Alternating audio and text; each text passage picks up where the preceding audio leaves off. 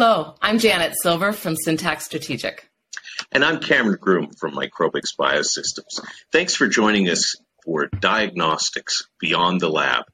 On this podcast, we talk to industry leaders in the scientific and health communities about discoveries, challenges, and what they see as the way forward in their field. Today, we're going to talk about antimicrobial resistance, AMR. And Cameron, what's really interesting about AMR is, according to the World Health Organization, this is a global health and development threat. In fact, they have declared it as one of the top 10 public health threats. And this affects all of us. Antibiotics, the drugs used to treat bacterial infections, are being used all around us, and not just in humans, but also widely in pets and livestock. And with this usage comes resistance to those treatments. So there's a lot of work underway to do this. SpeedX is a global leader in such work, and they are part of the AMR Hub partnership between research and industry. So joining us from Sydney, Australia is Colin Denver, CEO SpeedX. Welcome, Colin. Thank you for having me. Well, let's start a little bit about SpeedX. Can you tell us a little bit about the company and its work? Yeah, no, we're an Australian molecular diagnostic company. We have proprietary technology in the field of PCR. So I think everybody, since the pandemic, is pretty well aware of what PCR is. But what we really have in our technology is an ability to multiplex. And especially when we talk about AMR, which is often a series of very complex genetic mutations or things that the bacteria have acquired to get around the antibiotics and how they work, you need to be able to put lots of those different targets into a single test. And that's what our technology enables us to do. And that's what we've been able to apply into a number of fields that we're looking forward to talking about today. Colin, you spoke a little bit about what AMR is. I'm wondering if you'd maybe go a little bit deeper for our audience. How has that developed over the years, and what are you doing? What is SpeedX doing about it? You alluded it to, I think, in the intro, that we're really at a point that is truly scary since the invention of antibiotics, where we're about to approach a period of time where we could have untreatable infections. So infections that, with the current antibiotics that we have available to us, are simply not able to cure the infection in patients. One of the prime examples of this would be gonorrhea. So gonorrhea, we're down to the last line of defense, and without either an ability to recycle current options, so options that may be able to treat some patients but not all, or indeed new antibiotic options, we're really at a very difficult time, I think, in treatment, I would say, of patients infected. Indeed, scary times. And Colin, I've seen in human and animal health fields many cases of AMR emergence. Do you see it being limited to STIs or moving more broadly to affect human health?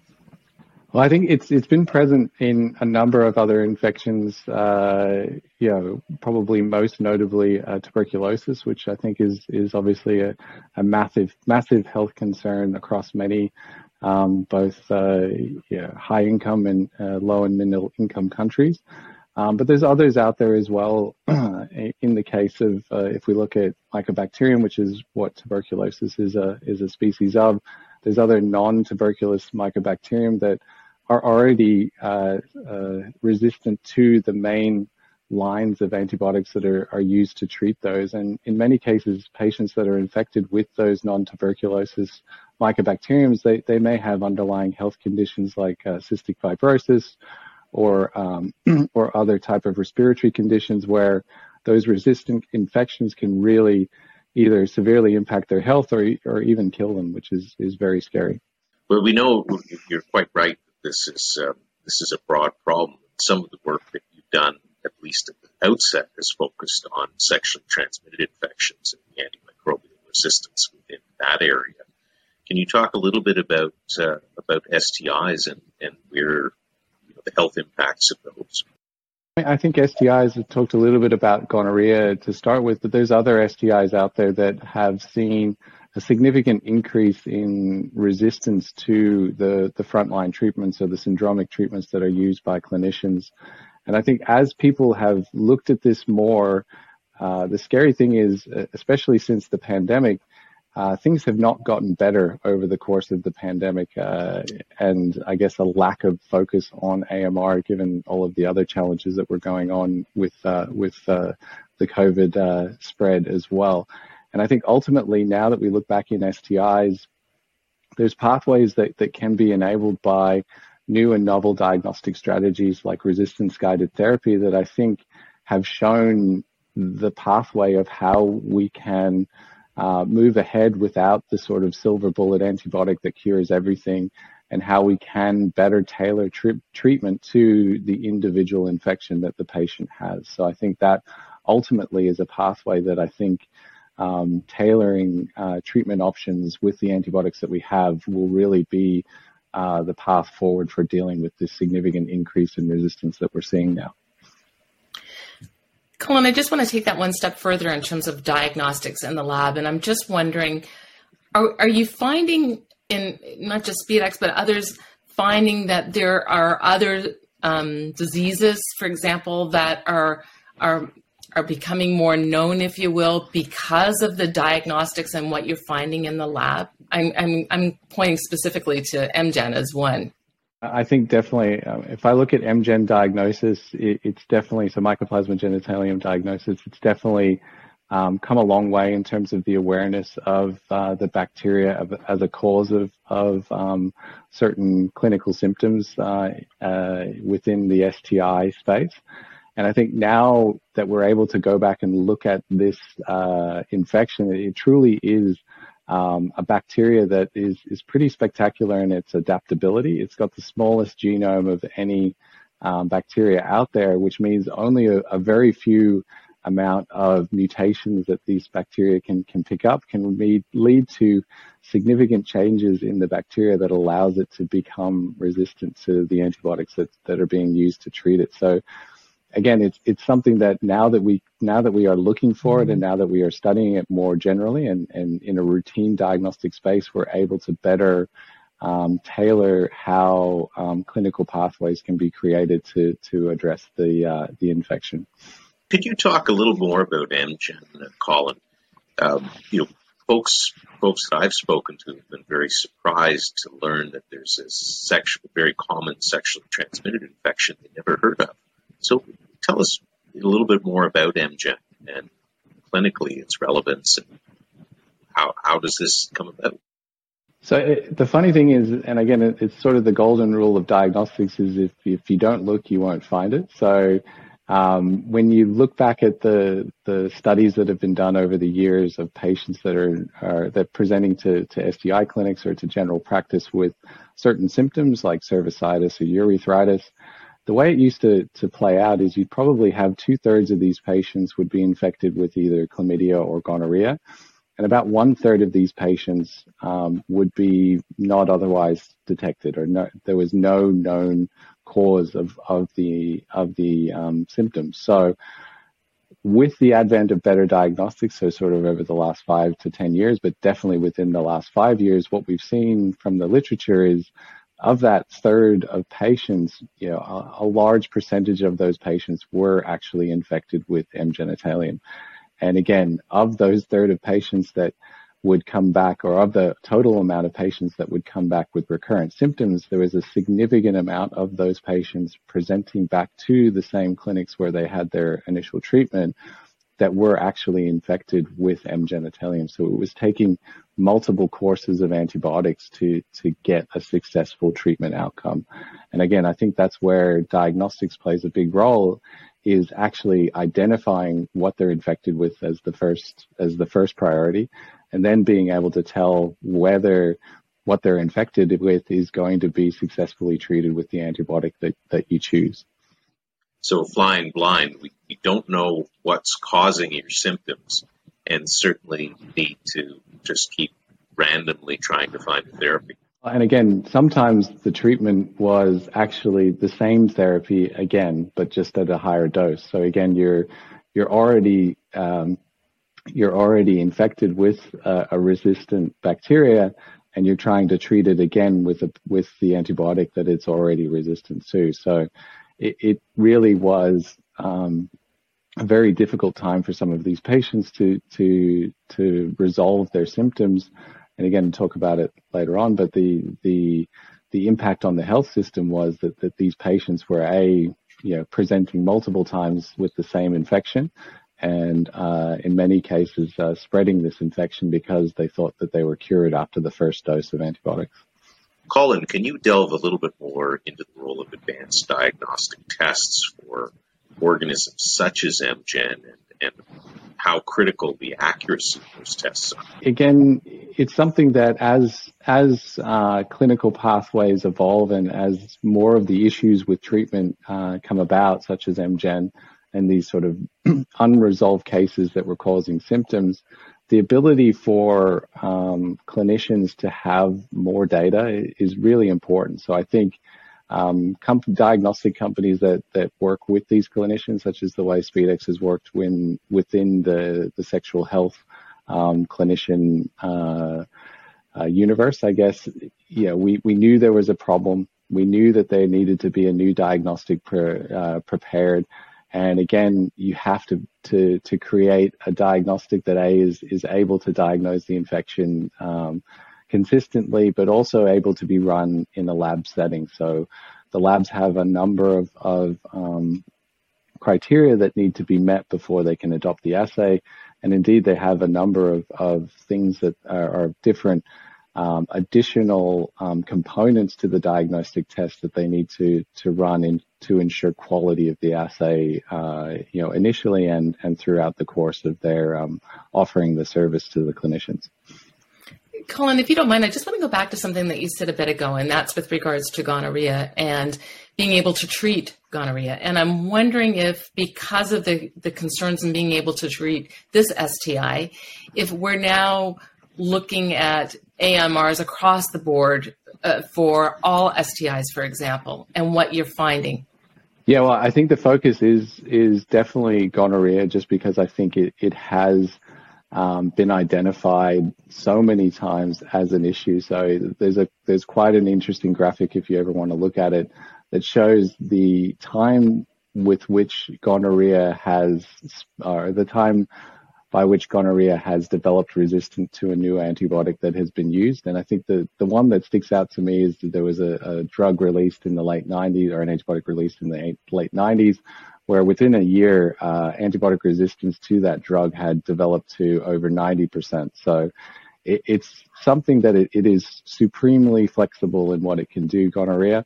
And I think ultimately it probably presents the greatest challenge from both a treatment and a diagnostic sense to overcome all of these mechanisms that gonorrhea has within its genetic makeup. In terms of other issues within the space of STIs, there's others that come through, but I think those are probably the biggest ones that we face within gonorrhea. I think there's other challenges in other bacteria.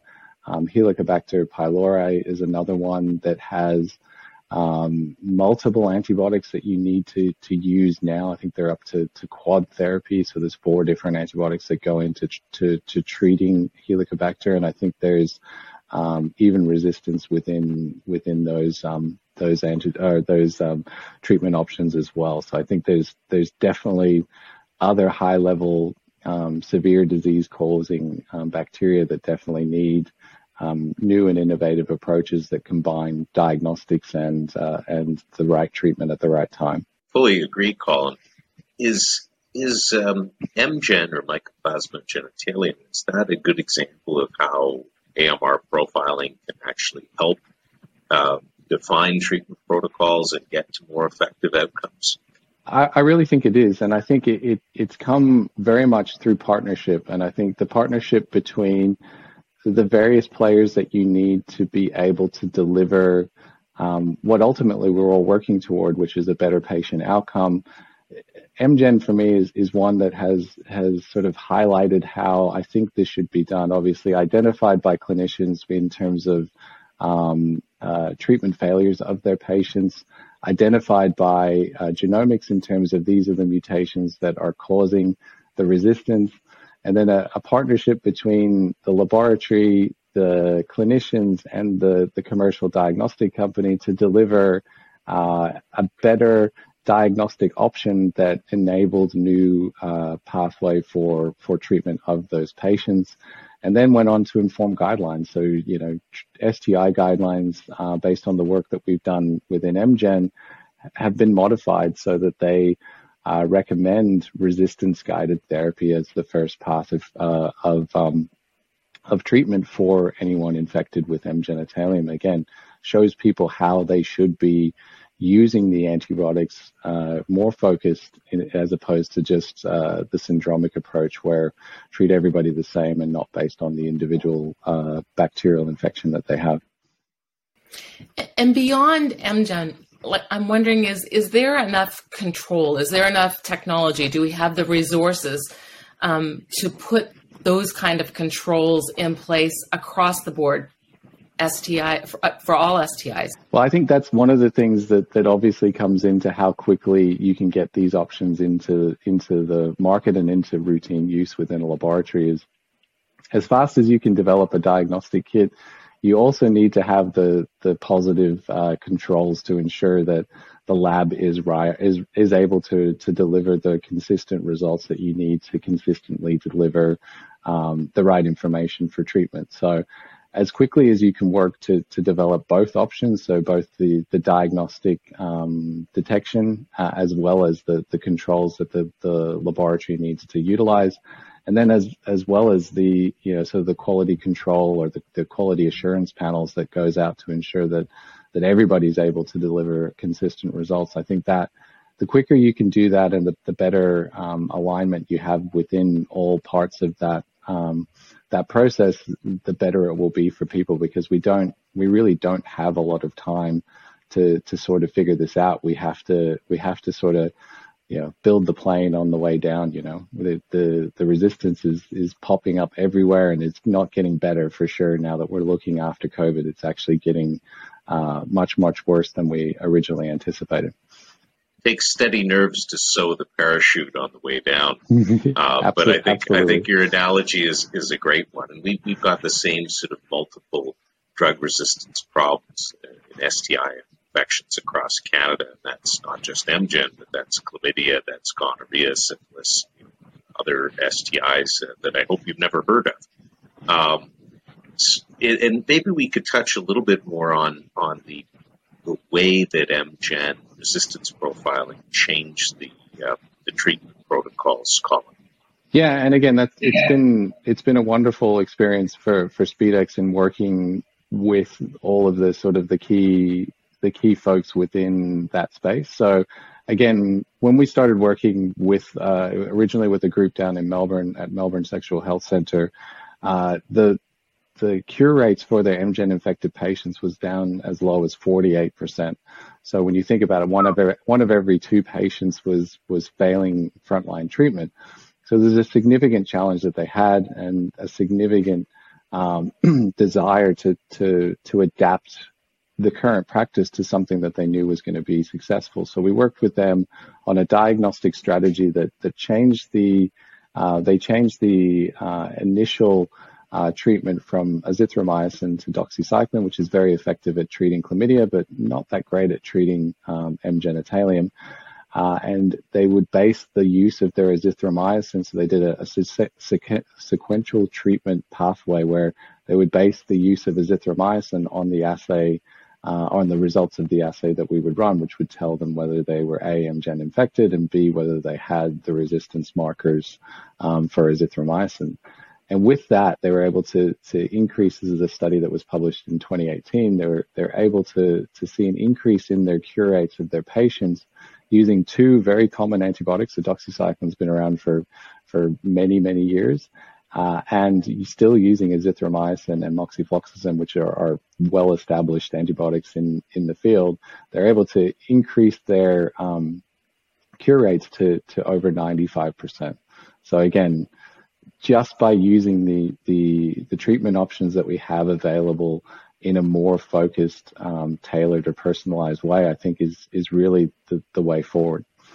Are you seeing, Colin, as well, given what you have learned, are there key policy takeaways from this, and how are you able to communicate what should be perhaps the way forward and the standard forward to policymakers? Well, I mean, I think it's a great point, Janet, and I think obviously you can create all these wonderful options that you like, but unless it's been, I guess, enabled by policy, it's very, very difficult to change what is the current practice. And I think, it goes to, I think, two main areas that I would say would influence that. So number one, clinical management guidelines. So in our case, it's the STD management guidelines. So we have guidelines based here in Australia, across Europe, UK, France, Canada, and the CDC guidelines in the US have all changed to recommend this resistance-guided therapy approach for things like MGen, which is fantastic. The second aspect, I would say, is reimbursement. So the laboratories that you want to run these assays, you want to be, and again, these assays are delivering significant both healthcare and economic benefits to wherever they've been implemented. You want to ensure that the laboratories are also incentivized to run these assays from a reimbursement point of view as well. So I think if you really combine those two elements, I think there's a very good chance of quick and significant success. So, Colin, going from 10 patients out of 20 failing frontline therapy to 1 patient out of 20 is big. It's just a huge advantage and better outcomes at a cost of maybe tens of dollars per patient versus thousands or tens of thousands or more for complications. Is that a message that's resonating with policymakers, or is this still at the early days of understanding? Well, I mean, I think it's still probably early days. I think, obviously with the sort of the pandemic pause, as I would say, in terms of looking, really at optimizing STD management, I think that a lot of the key studies that the policymakers would want to see in terms of healthcare economics just haven't been performed when it comes to MGen. But I think really you can focus on 3 main areas when you look at the benefits that are being delivered. And again, anything with antimicrobial resistance probably follows a similar path to what we see in MGen. And the 3 main areas, I would say, the overall healthcare system, so both economics and the impact. So anytime you have antimicrobial resistance, you're basically retreating the same infection. So your cost per infection, at least doubles. But again, if you're retreating them with the same antibiotic, it could triple or quadruple depending on how many times you're treating the same infection. And so driving AMR. But you're also increasing transmission rates because people are not being cured the first time and they may think they are, and it's spreading the infection or increasing the burden within the system.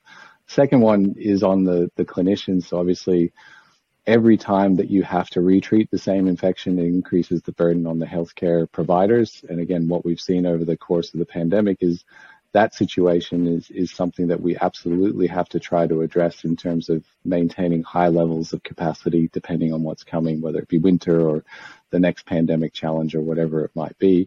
But I think that the third one, and probably, I would say the most important one is on the patient. So long-term infection with some of these STDs can have really long-term effects on the person physiologically in terms of, could be infertility, could be chronic pain, things like that, but definitely from their mental health aspect. So STDs really do have a significant impact on people's outlook, and the sooner you can clear them, the better it is for both their physiology and their mental health. Colin, just before we go off the top of this podcast, we said that SpeedX was part of the AMR Hub that was launched in August. What is the AMR Hub? So this is an Australian government-funded collaboration between significant players within the STI research community here in Australia. And we do have some international participants as well, but really it's asking sort of the really hard questions within STIs around AMR and how new pathways can be enabled to better address the significant challenges that we've talked about today. So, getting to the last line of antibiotic treatment in gonorrhea, or emerging resistance that we're seeing in terms of MGen or other STIs. So it really brings together, I think, some of the key folks that we need to input on what's next in terms of a better pathway to treat patients. So it's a really exciting program, and some really exciting things are coming, or have already come out and are continuing to come out from the work that they do. Well, thank you so much for this, Colin. I'm excited about the prospect of being able to see patients diagnosed, what's the cause of the infection definitively, and then what's an intelligently guided therapeutic regimen that treats the patient better, doesn't promote AMR, and gets more cost-effective outcomes. So thank you and the whole SpeedX team for such excellent work on this. And thank you so much for joining us today to inform us about it. Thanks, Janet. Thanks, Cameron, for the opportunity to speak today. I really appreciate it. And I think the way things are going, the future isn't as grim as it might look when you read the reports. I think there's some really exciting research going on, and we're very pleased to be part of that process. Luck favors the prepared, and the harder we work, the luckier we get. So thank you again. That's all the time we have for today, but thank you for tuning in. I'm Cameron Groom. And I'm Janet Silver, and this is Diagnostics Beyond the Lab. Till next time.